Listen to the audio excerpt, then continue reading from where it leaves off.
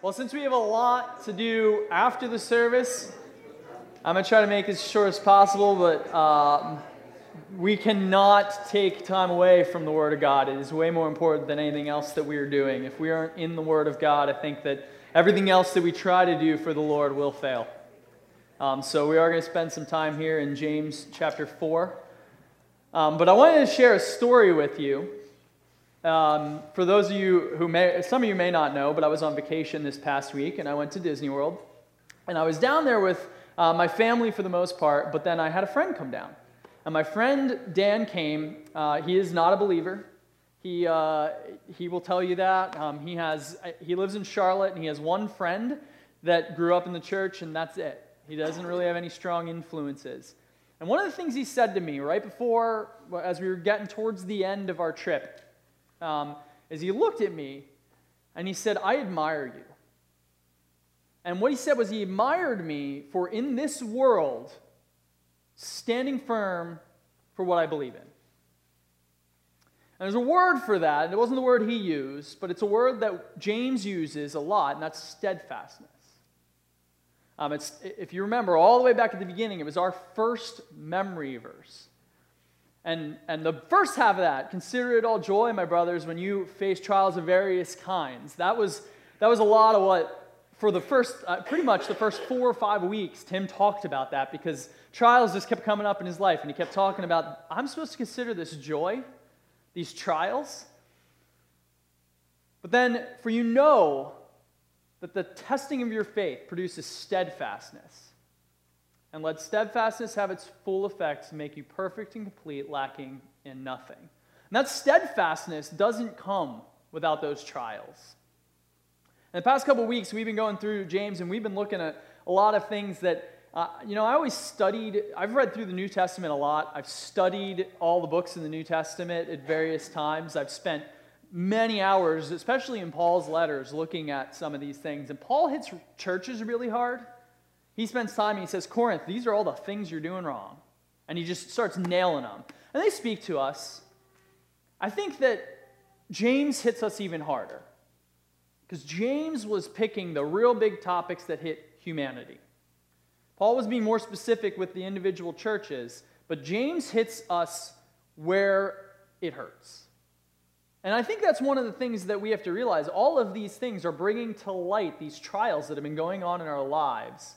And when my friend Dan said about that, it made me think about that verse. It made me think about how we've been going through these chapters and seeing all these, we have all these things that really pull out the sin in our lives and let us see it. And today's no different. We're not going to go anywhere else. We're not going lightly here. We're not going to move on. And it really goes that way through the rest of the book. James doesn't pull any punches. So as we go through this, and these things are brought to light in your life, just remember that the trials produce steadfastness. And it does have an impact.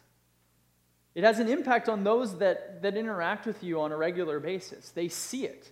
And some of them may be vocal and may talk to you the way that my friend Dan did, but some of them may never say a word, but they're seeing the steadfastness that studying and living the gospel produces. So as we go through this chapter and we see some of these real big problems that are in our lives, just remember that they're revealing things that God wants revealed, because they're the things that we need to face. And they're the things that are going to make us more like Christ. So let's pray together. Father, thank you for your word. Thank you for James writing that shows us lights in our darkened lives and shows us our sin. Help us to fight against that sin. Help us to look towards you and run towards you, so that you are glorified in our lives and your Spirit is glorified in our hearts. We pray that as we study this scripture today, that you reveal to us the words you want us to hear, the ideas you want us to live out. Help us to be doers of the word and not just hearers. We pray all this through Jesus Christ our Lord. Amen. So, opening James we've been studying through these things of the tongue and the wisdom, and we're going to go through a part here, and we're just going to look at quarrels. And then James really pulls out the root of what that is. So let's just start right there at chapter 4, verse 1. And would you just read with me the first 3 verses? What causes quarrels, and what causes fights among you? Is it not this, that your passions are at war within you? You desire and do not have, so you murder. You covet and cannot obtain, so you fight and quarrel. You do not have because you do not ask. You ask and do not receive because you ask wrongly to spend it on your passions. So he asks this question, what causes quarrels among you? And that kind of brings up, what are these quarrels? What are these things that he is really indicating? And there's lots of them. There are a couple that I want to point out. He's talking to the church at large, and he says there are fights among church members. There are fights among your friends. There are fights among spouses, among families, and we can just go on. This list could be hundreds of items long, but these are some of the major categories. One of the things that is important about this is every single one of those are relationships. All of our quarrels that he is really indicating here are relational. They're between people. And he's asking what causes the quarrels and what causes the fights. And he goes on and he talks about this, you do desire and do not have, so you murder. Now, I don't think he's telling the church, you're going out killing people. But Jesus set the record straight and said, murder isn't necessarily entirely acted out. In the Sermon on the Mount, he calls out the people and says, it's what you feel in your heart. When you're angry at someone, that is murder. You're still violating that same law. As we start pulling apart the law like Jesus did, we can understand there's no way we can hold up the law. It's not possible. That was Jesus' point as he went through all these things. And James is calling us out for the same thing. He's saying that we desire and don't have, we're covetous, so we murder. So we fight and quarrel because we don't have things. These are the passions that are at war in us. And these are the things that cause us to have an outward sign of what is going on in our hearts.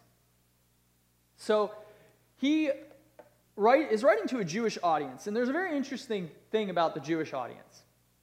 Because the Jews have been fighting at this point for hundreds of years. They have been under Roman rule, and they've been fighting against the Romans. In fact, they just recently had a big rebellion that was put down. That was the world that Christ came into, was this contentious world where the Jewish people are fighting against him. And one of the reasons that people didn't believe he was who he was is because they wanted a warrior king to go and conquer Rome, because that's what they had been fighting for. They've been fighting against this. They had also been fighting among each other. And they've been fighting among each other based on silly little rules. They're the same kind of things that caused Jesus' contention with the Pharisees. Those little rules that they wanted to follow, and not everybody believed what the Pharisees said, and these different groups would all quarrel over these things. And this hasn't changed just because people became Christians and became followers of Christ. That's the same thing that James is saying, is you haven't changed. This is a problem in your heart. And one of the things that makes it even worse is they said all these things, the fighting against Rome, the fighting over the doctrine in the way that they did was all for zeal for the glory of God. But that is false. And that's what James is calling out, is that it's not for God's glory that you're doing these things. In fact, he paints a picture in the fights that show instead of true zeal for God, their warring was caused by pride and malice, covetousness, ambition, and revenge. Those are the things that they're fighting over. Those aren't good things to be fighting over, no matter how righteous of a cloud you put in front of it. They wanted it to be about God and about zeal for God and about the love of God, but their hearts showed differently. So his his proclamation about this, about you desiring and not having, is just this fight over what are you doing? You're not looking to God. And he points a picture that shows a progression. And the progression is this: the passions inside each person are at war with each other, which causes fighting and quarrels outside of ourselves. We talk a lot about outward signs of inward reality. We talk about baptism as an outward sign of an inward reality. It's a changed heart, and being baptized doesn't make you holy. It doesn't do anything to affect your relationship with God. It just shows people that you have a changed heart. Well, it's the same thing here. James is writing and saying the outward sign of your quarrels and your fights is showing that your passions are at war with one another, that your heart is fighting itself. Our hearts are fighting ourselves. We're fighting against all those things. I mean, this hasn't changed since he wrote this. We still fight pride, malice, covetousness, ambition, revenge, many other sins, but these ones specifically affect our relationships. And because of the way they affect our relationships, we fight and quarrel among one another. I was reading and studying this, and one of the things that one of the guys that I was reading said is he was talking about marriage counseling, and he started asking these questions about, what are your problems? And people start listing all these things that they have, that they're fighting over. And it all comes back, he said, every time it came back to this. Came back to the fact that they weren't pursuing God first. See, and there's where we get to in the next section. Because in chapter 4, James writes this: "You adulterous people, do you not know that friendship with the world is enmity with God? Therefore, whoever wishes to be a friend of the world makes himself an enemy of God. Or do you suppose that it is no purpose that the Scriptures say he yearns jealously over the Spirit that he made to dwell in us?" See, that's the thing. We see these outward things, but James is writing that we are to be running after God. He calls us adulterous. We are Christ's bride. And when we aren't running after him, we are committing adultery against him. It's simple the way that James puts that. And he says that friendship with the world is enmity with God. We make an enemy of God when we become friends of the world. And the reason is because this world is tainted with sin. If this were the perfect world that God made in the garden and everything was perfect, then friendship with the world would be friendship with God. But that's not the world we live in. We live in a world that is tainted by sin, and our passions are tainted by sin. And when we love the world, we no longer are loving and pursuing after God. And I think that's one of the problems, because our struggle is that we don't set our eyes on the Lord first. We set our eyes first on things that we want. We want a nice car. We want a nice house. We want to spend time with friends, and we want to have all these fun things that we do. And yet, James calls us out and says, first, set your eyes on the Lord. Robert D. Jones, in his book Pursuing Peace, says this: failure to please God, failure or the other persons or both, is the ultimate cause of all relational conflict. Bank on it. Whenever there is conflict, one or both parties are not pleasing God. So if we're not running after God, we're going to cause conflict.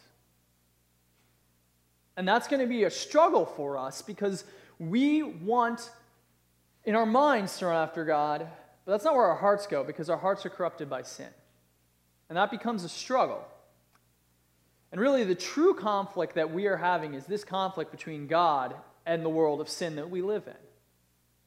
So when we face these quarrels, and when we have these struggles, and the church is fighting against one another, we're fighting over actually our hearts and our relationship with God. When Tim first came, he said one of the things he wanted to focus on was not what divided the church, but what unified the church. And that wasn't our church specifically, that was the global church. Because there are conflicts among us, and we look at doctrine differently, we have different ways of worshiping. But that was not what he wanted to focus on. That is what the church over the last thousands of years have been focusing on. But the point is, we need to focus on what unifies us, and that's in our belief and love and the way we follow Christ. And that's the problem that we have, is that sin enters and causes us to look at these other things and causes us to look for where we think that someone else is wrong. That's a war in our heart, because we need to be focusing on God. We need to be focusing on who he is and what he has done in our lives and what he is continuing to do in our lives. These quarrels that come out are what is an outward sign of a heart that is not right with God. And when we look toward the world instead of God, we become adulterous and fall into idolatry.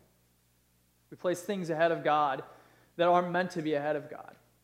And then God is the jealous lover of our souls.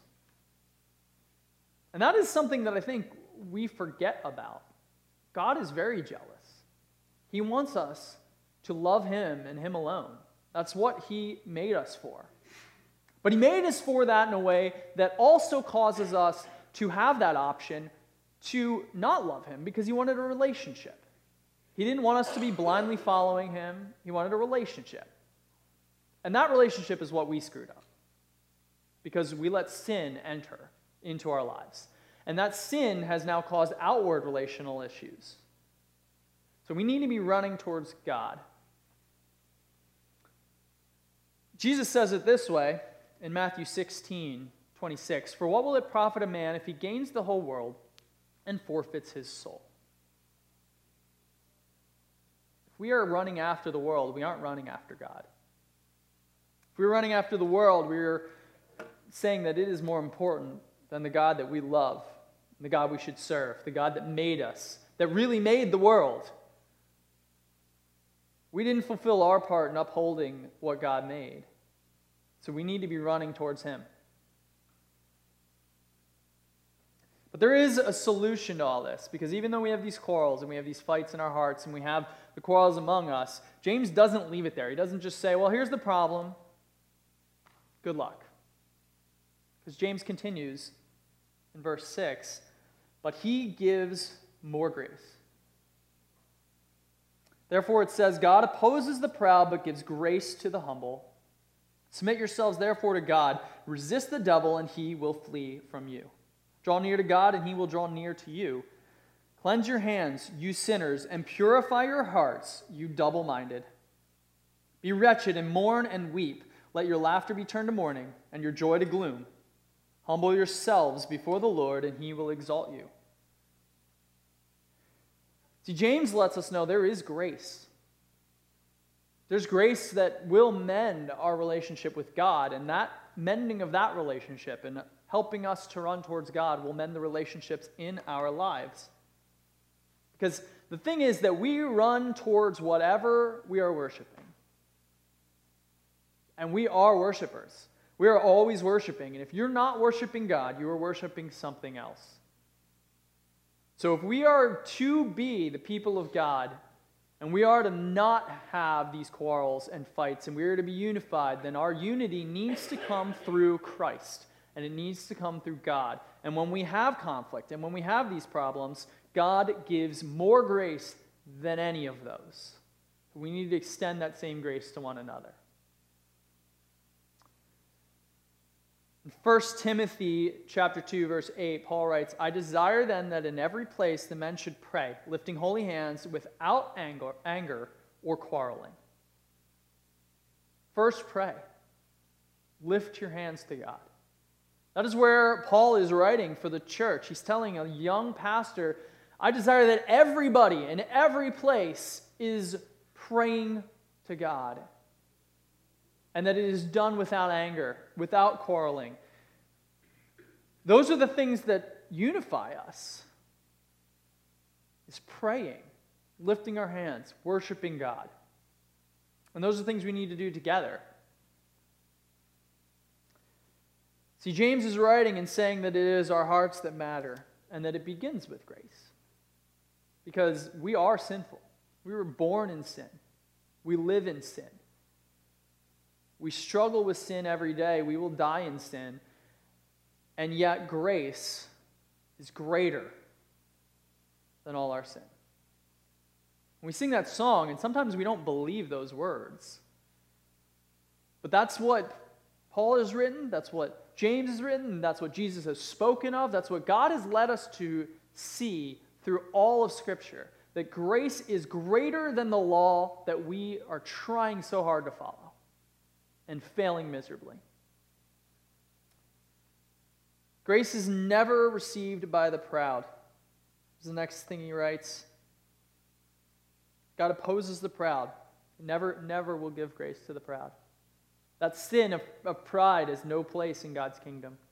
But he gives grace to the humble. And in that way, I think James is saying, when you think that you aren't fighting and you aren't quarreling and that it's not because of sin, and you think you can solve this on your own, well, God isn't going to help you there because you're not seeking after what is true. And the truth is that we need God to show us the way to help our hearts to submit to Him, to love Him, and put Him first. Only then will the grace be given to help us to mend relationships where they need to be, to make our relationships stronger, to make us stronger. First, we need to love God and we need to submit to Him. Verse 7 and 8, James writes, "Submit yourselves therefore to God, resist the devil, and he will flee from you. Draw near to God, he will draw near to you." We need to submit ourselves to God. This is, again, another act of worship. This is, again, something that needs to be from the heart. Again, our quarrels and our fighting that James is writing about, and these things that sometimes seem so inconsequential to one person and maybe huge to someone else, they're things that come from the heart. And if our heart isn't right with God, and if our heart isn't focused on God, then we are going to struggle with these things. So as we go through these next section here, we can see that God has given us a grace-based humility. And in that humility, it submits first to God, resists the devil. In fact, James writes, he will flee from you. If you resist him, he will flee from you. Our hearts we can't serve two masters. And when we're seeing those words, that's God or the world, and the world is ruled by the devil. So he will flee from you. A grace-based heart or grace-based humility seeks purity first. And it directs our emotions and leads to exaltation or worship. Worship of the one true God who gives us hearts of grace. That love that we have, that care that we have, is based on grace. We are to follow and run towards God. And if you remember, we've talked a couple times about this, but you can't run from sin. You can only run towards something. So when we resist the devil and he flees, it's because we're running to God, and the devil wants to be nowhere near God. In fact, he wanted to be nowhere near him, so he fled and he left heaven. And he came and made his place here on this earth where sin has let him stay. But if we stand firm and we look to God and we run to God, there will be no place for sin in our lives. Now, it's hard to do that 100% of the time. Absolutely. Otherwise, James wouldn't need to write these specific words. He wouldn't tell us to do that, but we need to submit ourselves first to the Lord, and we need to be running to Him, because that is what is going to mend our relationships. That is what is going to help us to be better lovers of God and followers of God. And James writes that it is humility that is the path to resolving conflicts. And when we see this contrast that's up there, that is the title of the sermon, the proud and the humble. The proud are the ones that think they can do it on their own. They're the ones that think I am right, and that what I do is right, and that is one of the ways that you can just tear apart relationships.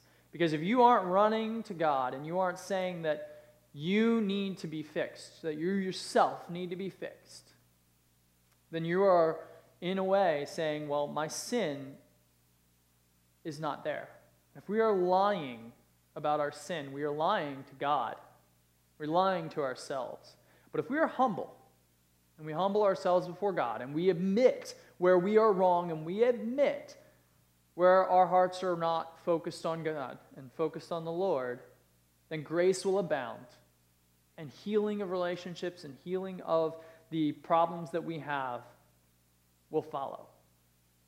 But first, our hearts need to be right with God. And that goes all the way back to the first. Our passions are at war within us. And that passion is our passion for following God and our passion for the world. Those two things fight within us. But see, we're not going to stop there today, because James goes on and he writes further about how we deal with one another. And he starts to kind of culminate this by saying, do not speak evil against one another, brothers. The one who speaks against a brother or judges his brother speaks evil against the law and judges the law. But if you judge the law, you are not a doer of the law, but a judge. There is only one lawgiver and judge, he who is able to save and to destroy. But who are you to judge your neighbor?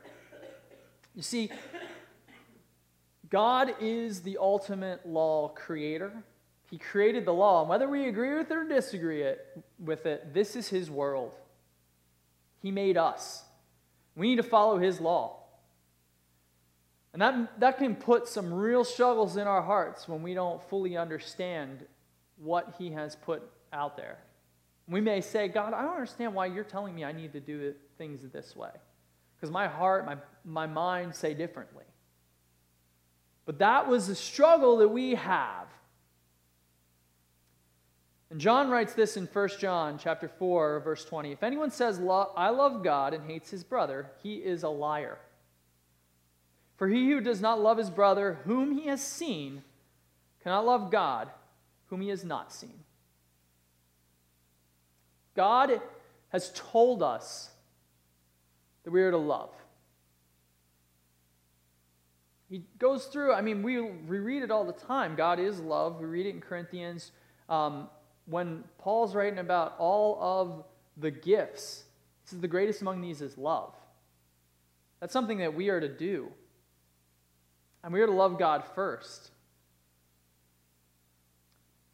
And when we look at this and we set ourselves up as judges, we're in a way setting ourselves above the law, as the ones that can actually look down on the law and say, this is what we need to do, this is what you need to do.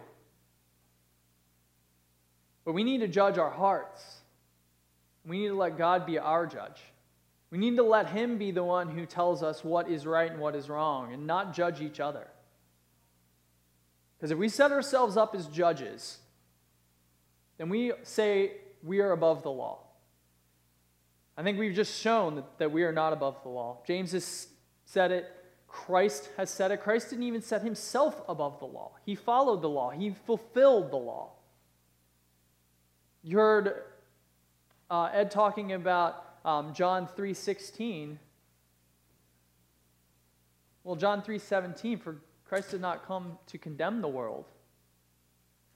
The law condemns the world, but Christ didn't come for that. In fact, Christ himself says he didn't come to supplant the law, he came to fulfill the law. The law of God is way greater than what we can fulfill. And if we set ourselves up as judges, we're saying that we are above the law, that we can judge based on the fact that we haven't violated it, and that would be false. So when we judge someone else, we are setting ourselves up as God. That's not who we are, and that's not what we are to do.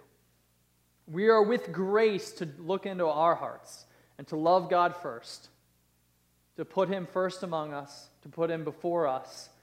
And only then, with humility and grace, can our relationships be mended, and can we run after the Lord that we love. Let us pray.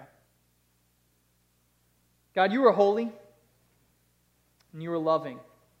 You have put your grace in our hearts. You have given us a spirit of grace and a spirit of humbleness. But we fight against that. We struggle and try to just fight against who you have called us to be, who you have made us to be, worshipers of you, the one true God. We let sin rule our hearts, and because of that, our lives are constant fights and quarrels. But it's that worldliness and it is that struggle that we fight against that can only be overcome by your love and by your grace. So we ask that you give us hearts that are humble.